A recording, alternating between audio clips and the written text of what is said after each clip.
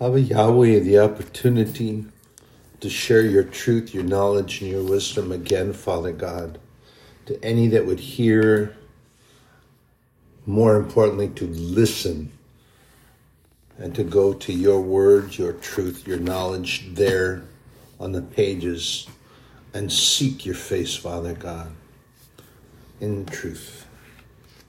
Blessing this day, Father, that you give me to be able to have this opportunity. Abba Yahweh Aman, Yeshua Aman, Baklitos Aman.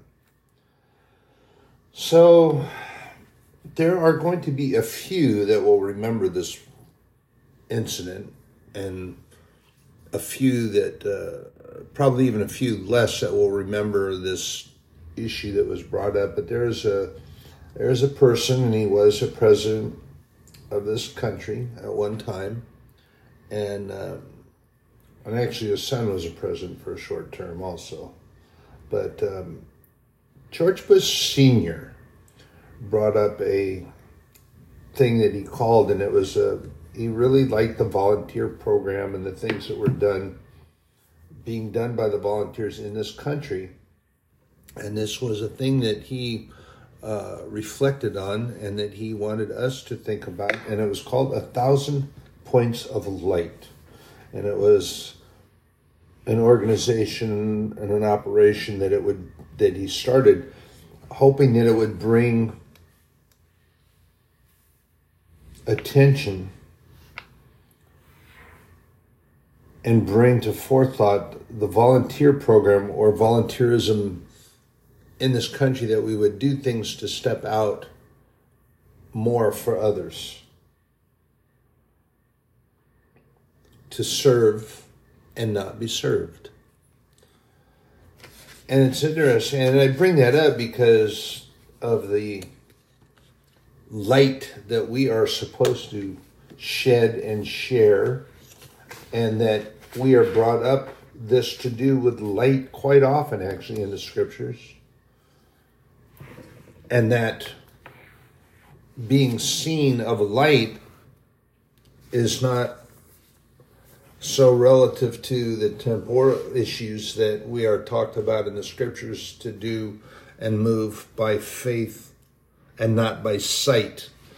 Granted that we have light that illuminates the darkness, and even if you didn't have the light switch, or you didn't have a flashlight, that you could still move, although it's better that you have light.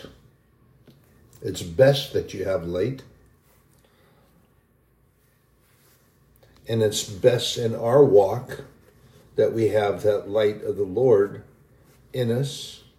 Because as the scripture shares with us, and Jesus shares with us, is that we are brought up in the darkness because that's what we revel in. We have many dark activities that we take part in, and that we prefer to be in darkness because we believe that it hides what we're doing. We think that we can hide. But I'm going to share that new word that I took from Brother Laubach. And I took his word and I like it, and I apply it, and now I use it. So it's mine. But the hereness of God. You can't hide anything because of his hereness. And there's no place that you can go that he is not here. If you're there, he's there. When you're there, he's there. And you leave, he's still there. And then you're going someplace else and he's still there. And the hereness of God, or his being with you, he always promises that he will be with us. He will not leave us. He will not forsake us. His promise to keep that all the time. And this Sunday we had one of our young young leaders from our life group was sharing a message. And it's very provocative because, pardon me, I have a sneeze coming.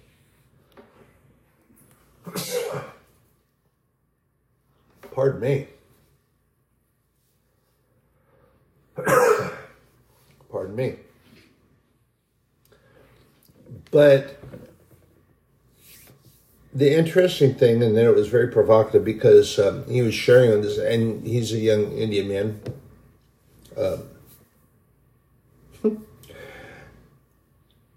I found what he was sharing quite humorous, and he intended that. I think many people missed it, but he was sharing about the places that he'd been around the world, and he has a very thick Indian accent, but it's different.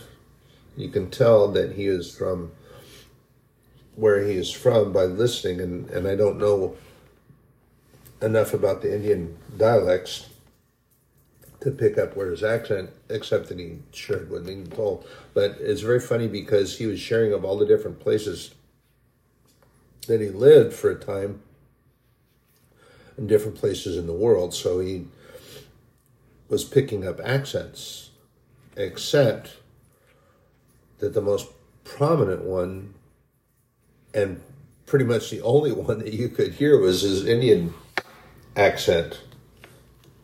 And he was talking about England and various other countries, and that he spent some time in Pennsylvania and then was living in New York for a number of years, so he picked up a very New York accent, but it wasn't there. Anyway, it was a sense of humor that he had, and it was a very good sharing of his time. But what he was sharing was that where he was from, I cannot remember. I ask forgiveness for that, but I can't remember. But it's an area in India. It is the most densely populated, and that his mother and father are still in India, and they're still worshiping God, and they are teaching and sharing, and that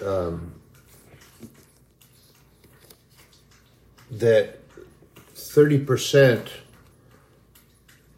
of the people have turned themselves over to God, the Indian people, and that, it doesn't sound like a lot, but if you consider that, the way he was saying it, and I may not even be getting it right, but considering the fact that where they are from, it's the densest populated area of India, the region of India, and is so densely populated. There's so many people there. When you're talking about the billions of people that are there, millions of people that are there, that number actually is quite large.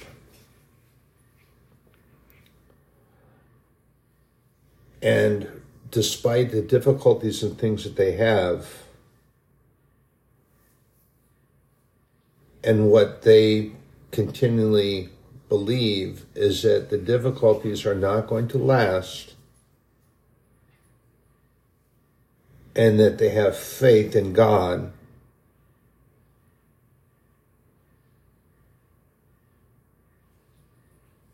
and that what they have, they hold on to, that it will always be there because they believe and have faith in his promises.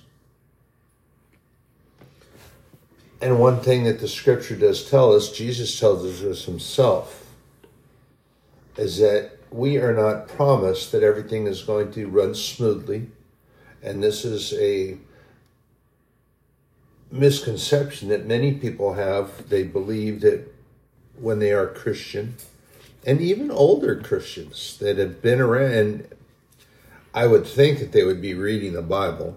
I don't, of course, that based on some of the things that I've heard them talk about and share about, they don't read.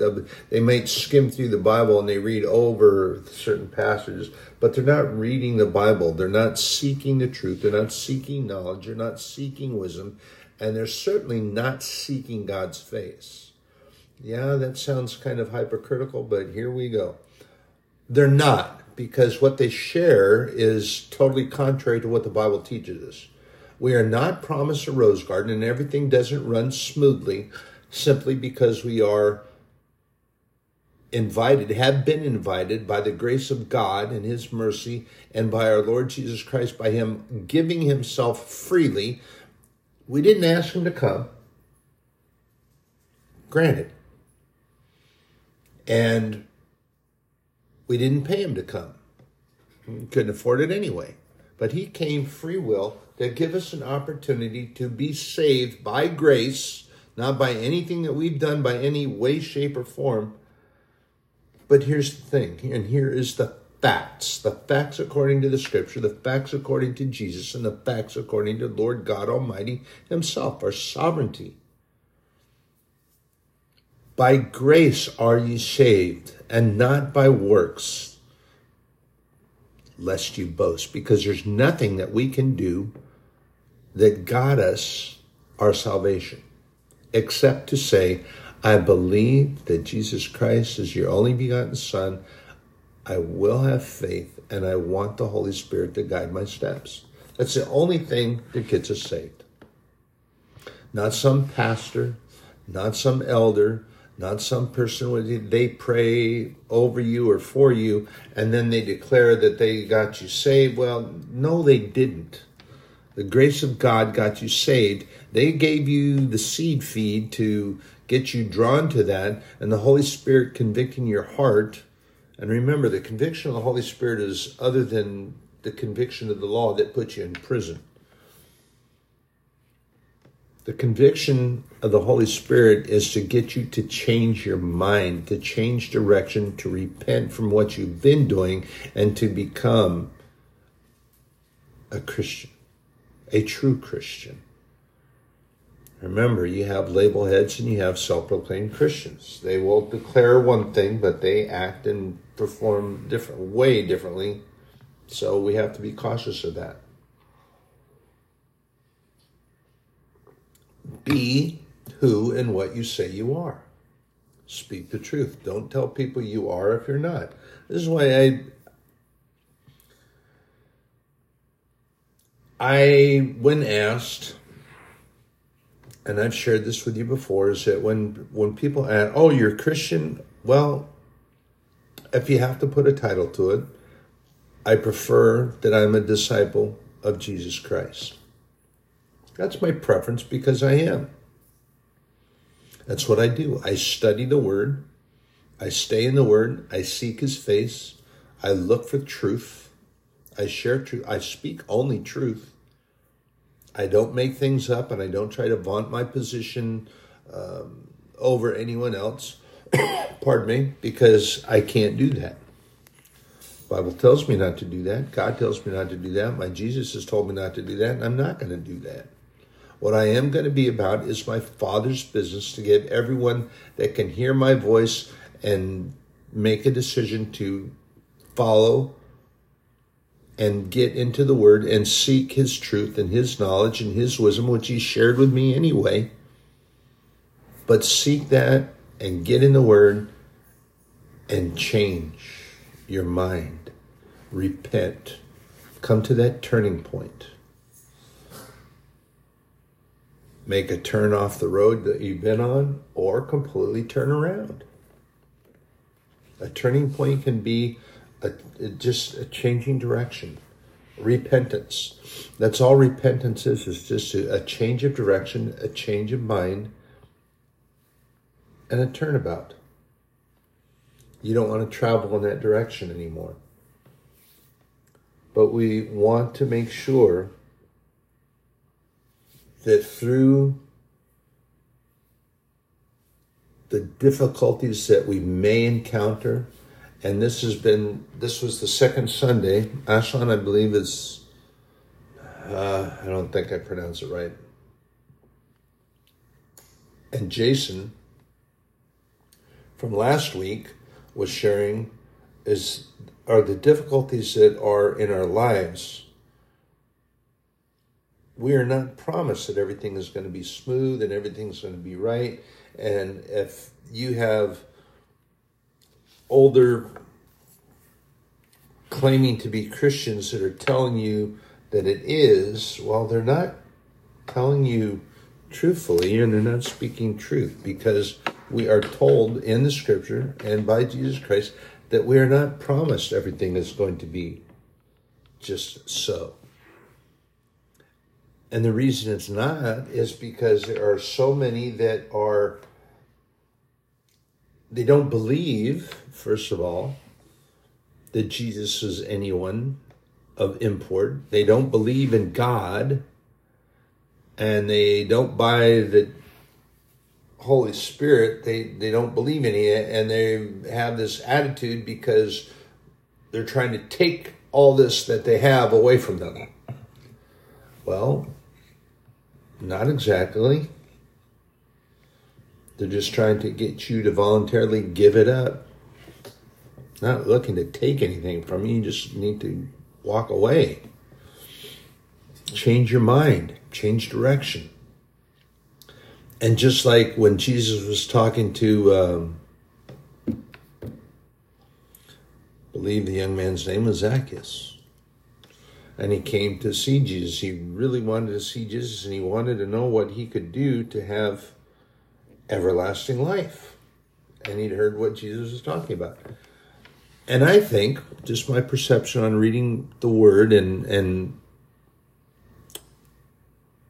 the conversation that he had with Jesus, I think the perception that he had, of course, I'm trying to be in his mindset, and I can't be because I wasn't there. But it seems to me the implied conversation, the implied thought process that he had through the conversation was that he wanted to buy his way into heaven. He wanted to purchase an admission ticket. And Jesus was telling him that can't be done. Well, of course, he's all upset. He says, well, what must I do? I want that. What do I have to do?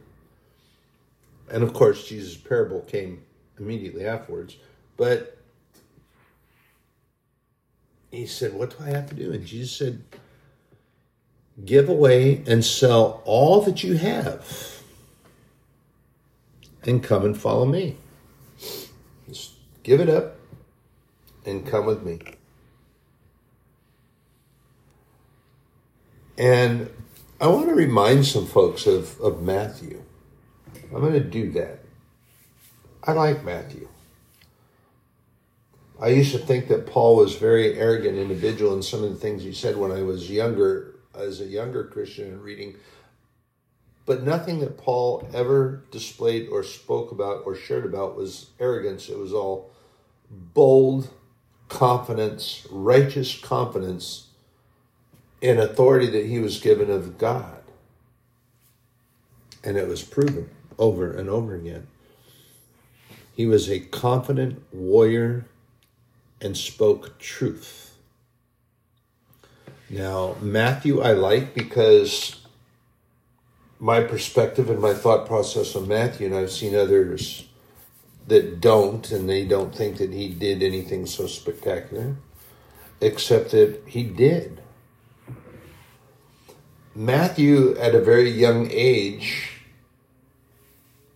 having been kicked out of his house because of what he was doing, and basically disowned by his family, in particular his father, and then of course his mother rode along on that because dad was in charge. Matthew became very wealthy, and he, at a very young age, was able to purchase a house, and he had clothes, he had possessions, and he had, for lack of a better word, I guess you could call him an entourage. And he was being paid by the Romans, and there's no definitive proof of this, but I also believe that there were certain members of the Jewry who were paying him as well, because if their books were showing numbers a certain way, that there'd be no attention by the Romans to them, And I think in their appreciation that they were paying Matthew, it's just speculation. I mean, I know how CPAs and accountants work in this day and age, and I don't see that there's a lot of difference, honestly. But when Jesus called Matthew, he walked away from that readily. He just walked away. He left the wealth.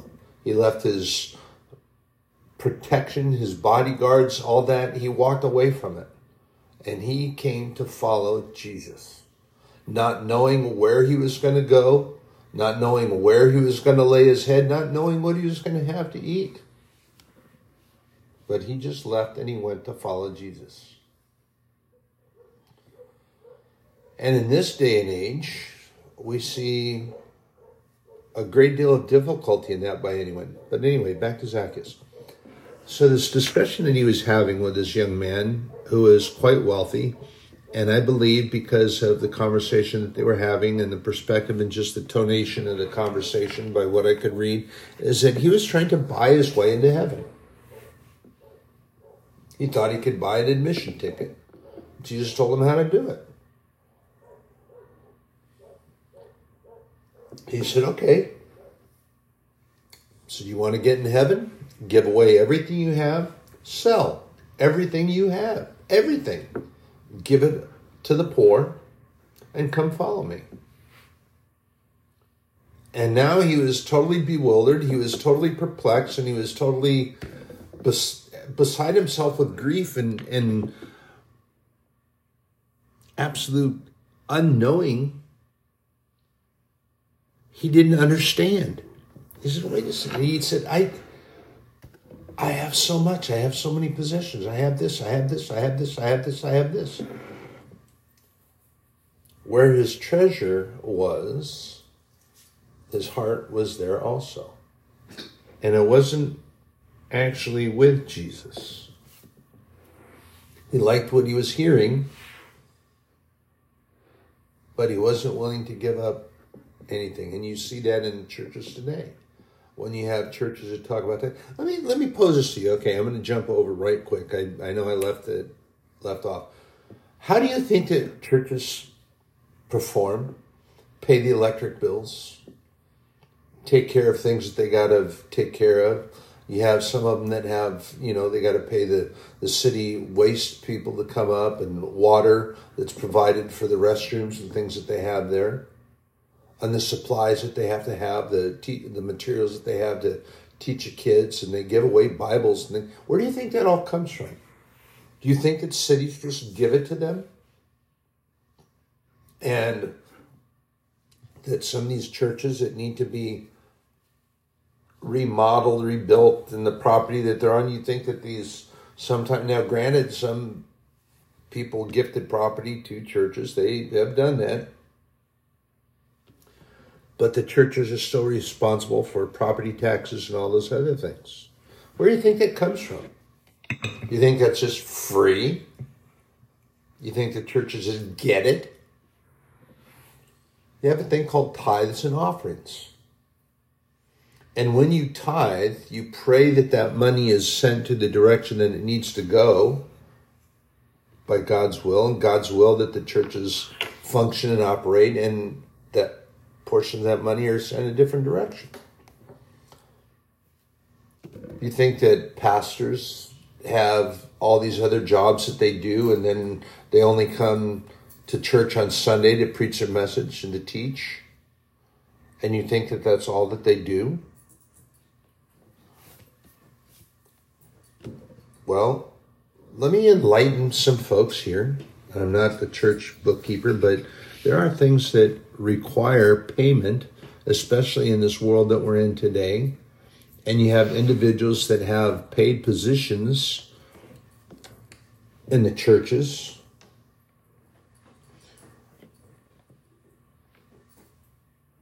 And churches have what's called a budget.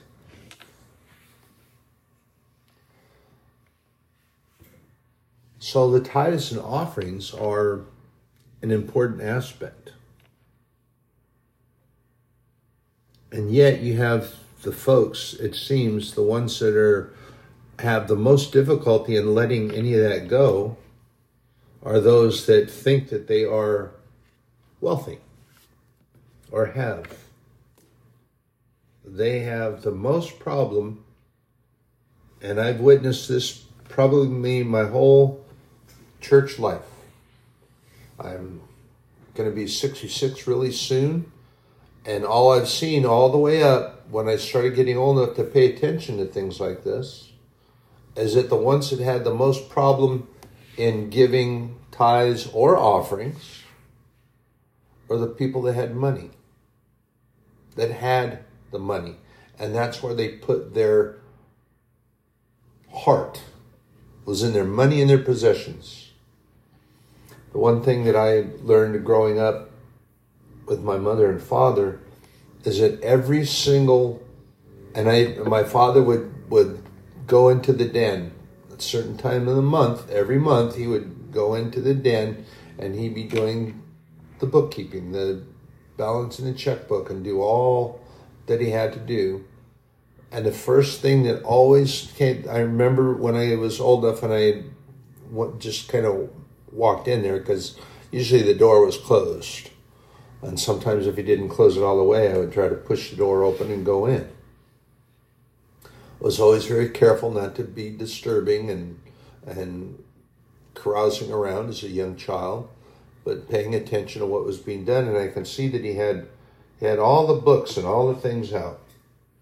The first thing that he was doing was that he was, in those days, he used to still write checks.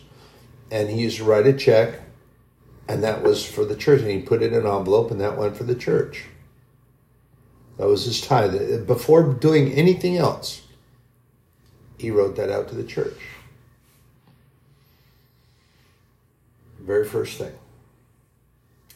And I have started, I didn't always function in that way, but now my tithing goes to the church, and I'm not in the position that I used to have. I don't care. God blesses me greatly. God takes care of me. The first thing that comes out of anything I get goes to God. I make sure that goes into my tithing. And God blesses me greatly. When he blesses me, I bless others, and I bless back to the church. And I love this thing that I do, but I always try to remember to tell the kids. And when they bring the stuff up, this is so great, I always tell them, I said, I'm bringing this to you because God tells me to bring it to you as a gift from him. I get to bring it to you. But this is from God. I always tell them that it's a gift from God. It's a blessing from God, and I get to bring it. And I always remember that no matter what I have, no matter what I do, the first thing the scripture tells us that we should sacrifice that time first thing in the morning. Before you get out, before I get up, I always try to remember to, and I miss it sometimes, so I have to do it just before I start sharing with y'all here on God's podcast. Before I get up and go, that I'm talking to God and thanking him for the day, thanking him for the new day, and putting my prayers out for everyone. As I tell you, I pray daily going out and coming in. So before I take off and go out to do anything out and about, my prayers are for you and over you, to God, thanking him for even giving me the breath for the day. Because without his breath in my lungs, I wouldn't even have the day. Wouldn't have it. It's by his grace. Brothers and sisters, we have to remember this all the time, and it's difficult for many people. But then a point came up, the Holy Spirit was taking me in this direction as well. Is that when the Bible talks about we must live by faith and not by sight. And I got to pondering this and talking to my Father. And the Holy Spirit is talking to me and telling me that what I'm going to share with you is truth. And it comes from God, so it's okay. It's a good thing. And as I shared with you, I always share truth and knowledge that comes from Him, not about me. But at any rate, remember what the Scripture tells us, and Paul reminds us that we walk by faith and not by sight, which is important because of things that we see and do in the world. But let me throw this ponderance to you. Is Jesus Christ, Jesus Emmanuel Christ, the very epitome of that statement? And further in that scripture that Paul shares with us is that when you see visually, it's temporal. And then we're going to jump back over to Jesus again. And even to some of his disciples. And when he got ready to go to the mountain transfigured, the scripture even says, and some walked away. Some left. Well, the indication for me is that their faith wasn't exactly where it needed to be, that they were believing what they were seeing because Jesus was there. They saw him. They got it. But then he wasn't there. And I believe, too, when Jesus was teaching us, and I'm getting a little more excited here because the Holy Spirit's got a little sharp stick and he's kind of giving me that prodding. So what I'm sharing is that when he was saying that when Jesus was sharing with us and telling us that he's going to be yet a little while and we're not going to understand, and then we're going to see him and then we're going to be with him, he's prodding us in that direction. And for those disciples that were physically with him, that's the direction he was trying to get them to see and understand. His very life was the epitome of that scripture that we're told, by faith and not by sight. So when he left and he was transfigured and glorified and went back to heaven,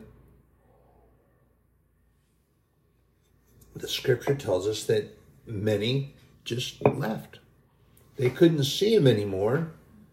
So what did they have to believe in? They were there and they were going along with what they saw,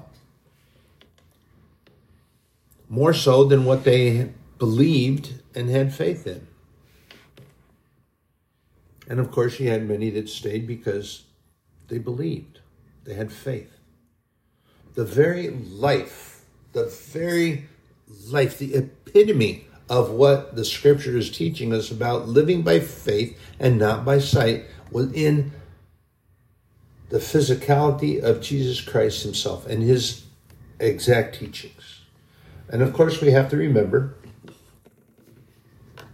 that he is the Word anyway. And he was with God from the beginning. In and with and by God and witness, and he is the Word. John tells us that in chapter 1. Chapter 1, verse 1, in John. I'm going to flip over there right quick. I'm just going to give you a reminder. Bear with me a moment. I'm over here in John 15, and I'm going back over here. Just a quick reminder of this, that Jesus was, in the beginning, was the Word. And the Word was with God, and the Word was God. The same was in the beginning with God. We are talking about Jesus Christ. He is the Word. He is with God now, was with God then, was with us, and he is with us. God is with us all the time. And this is that practicing, and I love that new word. I love that. Brother Labak, thank you. The hereness of God. Can't see him, but I know he's here. I have faith. I can feel him.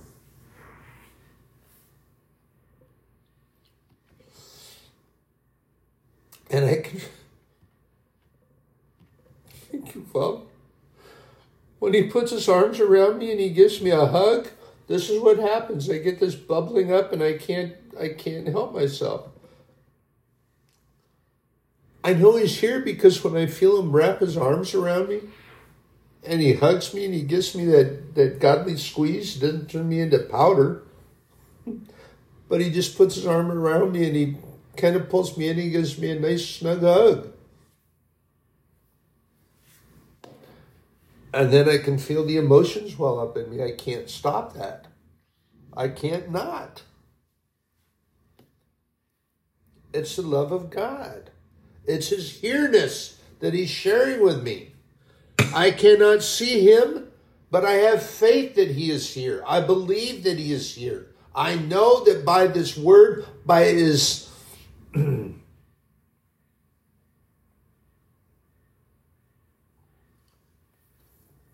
by his promises, by the empirical evidence that he has time and time and time again shared with me and seen, and by the infallible truths that I find in his word, the infallible truths that you cannot dissuade me because of what I find in the scripture, what I have found, what I've learned, and what I've read, and what the Holy Spirit has guided me into.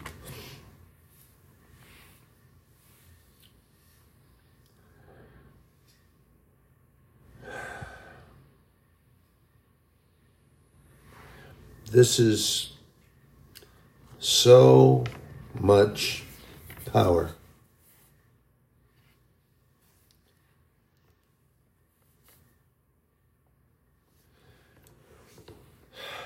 And the Spirit is taking me right here.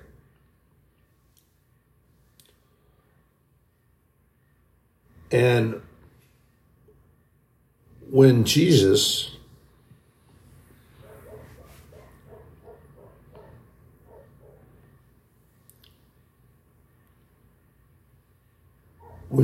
appeared, and when Jesus was with them, and he appeared in the upper room, and you remember Thomas, also called Didymus, so sometimes if you read the scriptures and you see that name, they're talking about Thomas.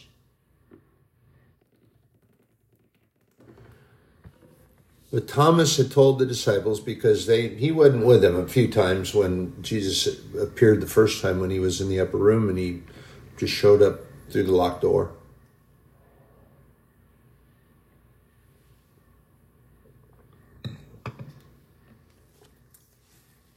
And, pardon me, that was a little coffee break.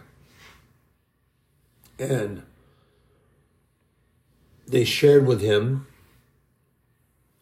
And you see how this roiling goes up, because when the women first went to the tomb, the disciples didn't want to believe them.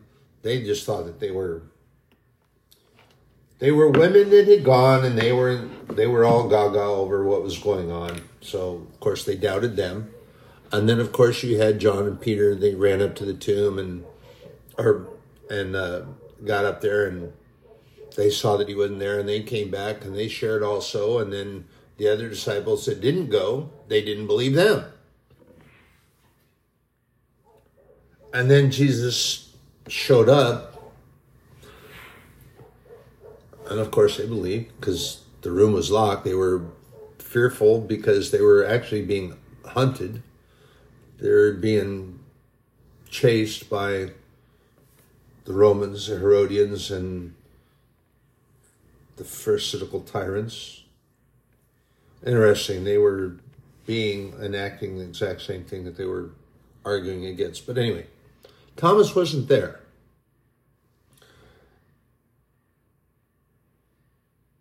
And then when Thomas came up there, what did Thomas tell them?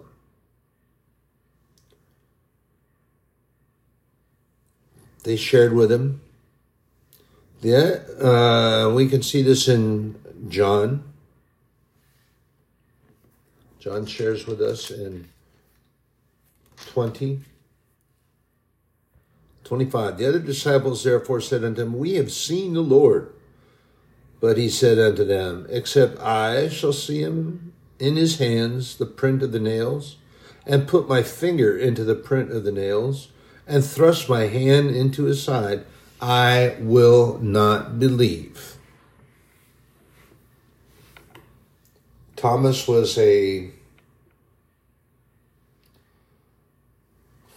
for lack of a better description, he was a very business-oriented individual. He was very practical, but quite honestly, I have issue there because he was good with the physicality, but he had difficulty with his faith and believing when Jesus wasn't there.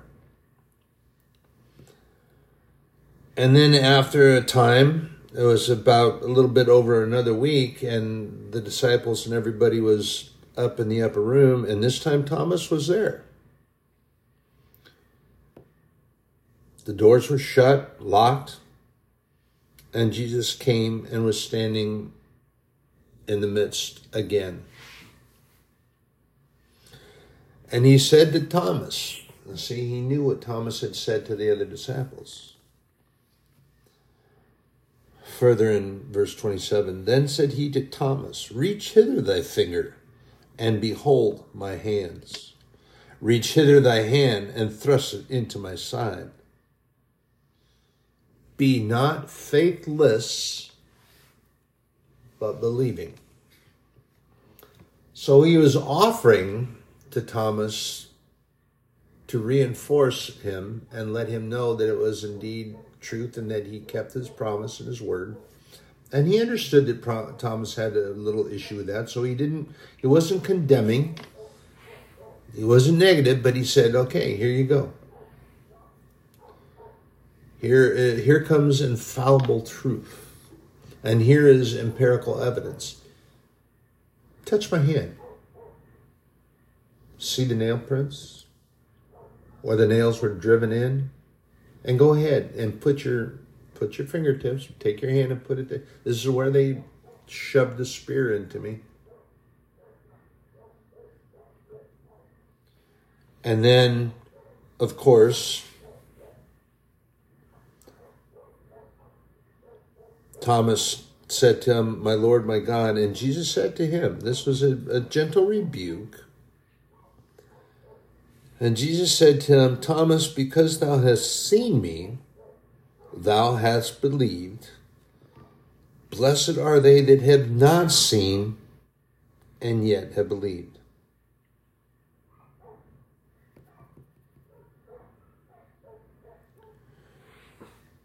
And as you read further, that we have to understand that this is part of what Jesus was giving the reinforcement to Thomas. He knew that Thomas had that speculative attitude, but he wasn't hurtful toward him and condemning in any way, shape, or form.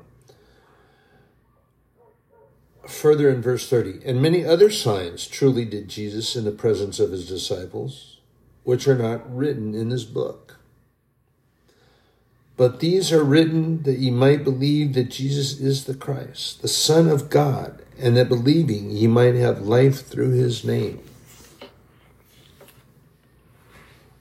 To reinforce the faith, which is important. Faith. Walk by faith and not by sight. I have faith that Jesus, Emmanuel, Christ, is the only begotten Son of God and did come for our sake. And remember, unlike many of our names, our earthly names, you have your first name, middle name, and last name. And that's not what was given to Jesus. He was told that his name would be given Jesus. And, of course, back in that day, the culture was Bar Joseph, being that his earthly father was Joseph and his mother Mary. Jesus, Savior, Emmanuel, God with us, God in us, Christ, anointed of God. Bar Joseph, given that his earthly father was Joseph. Faith in what we don't see. And that we must walk in that way. And this is what the messages that were these last couple of weeks by these young men, these life group leaders, given to them.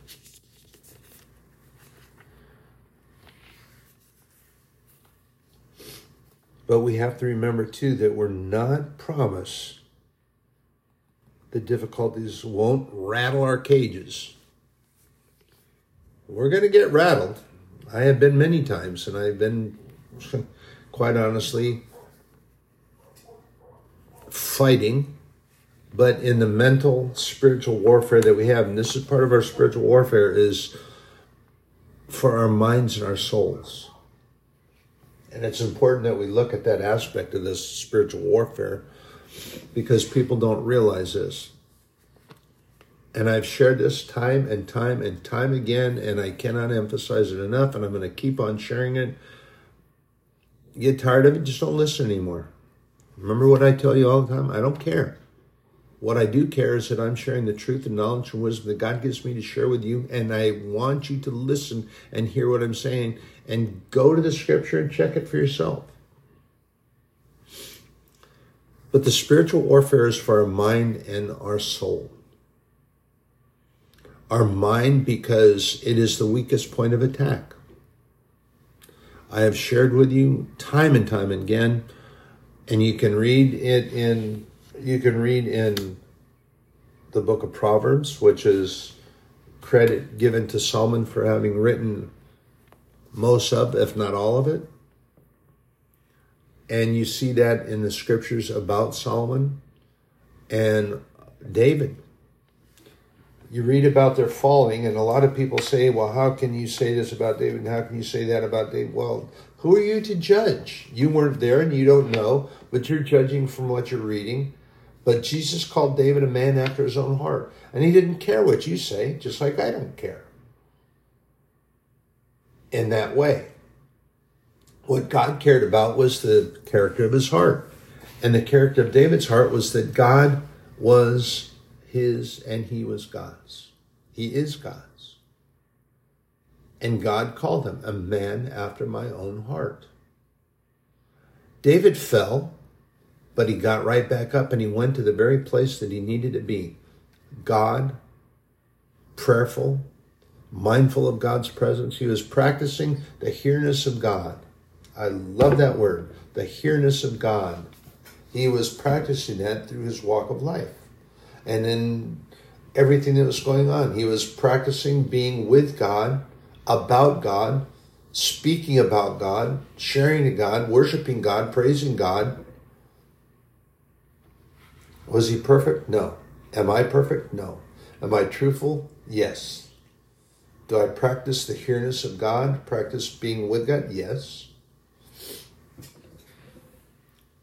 Do I believe everything that's written in the Bible? Yes. Do I share his truth, knowledge, and wisdom with anyone that I possibly can? Yes. Am I about my Father's business? Yes. Am I perfect? Am I rich? No. No. But the riches that I have that come from my Father God come out of his resources, and I'm wealthier beyond any scope that man can give. And what I do believe through my spiritual eyesight, that it sustains me, and our Lord will not ever, ever abandon us.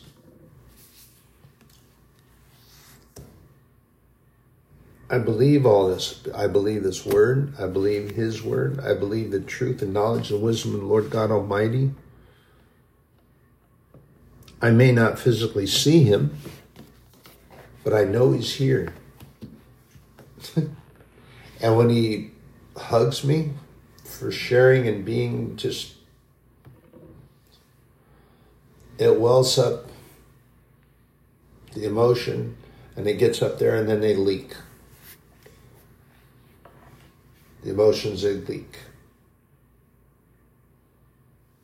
I can't help that. I don't want to try to help it. It kind of, not kind of, it does. It feels really great when he puts his arms around me and he gives me that he's doing it again. Oh, Father. Oh. When he gives me that and he just puts his, and my earthly father would do that at times. He would just kind of, without any apparent reason for it, he would just kind of walk by me in the house and he would just give me a quick little hug, squeeze, pull me in, and then just let me go on my way. God does that. And it feels really good. Thank you, Father. So when he does, and you hear me get squeaky, that's because he's squeezing. And that's what he does. So brothers and sisters, you are in my prayers, going out and coming in daily. God is great. God is good. And he is.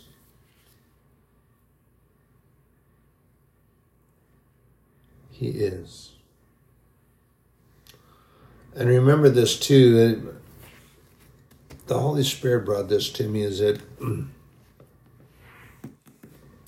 showing me this, I'm not quite certain why he did that. But remember that God is not the author of confusion, but of peace, as in all the church body and the saints. And remember that if you're in a place and you're feeling the confusion, that's not from God. That doesn't come from God. Try the Spirit, because the Spirit may be telling you that something needs to move, something needs to change.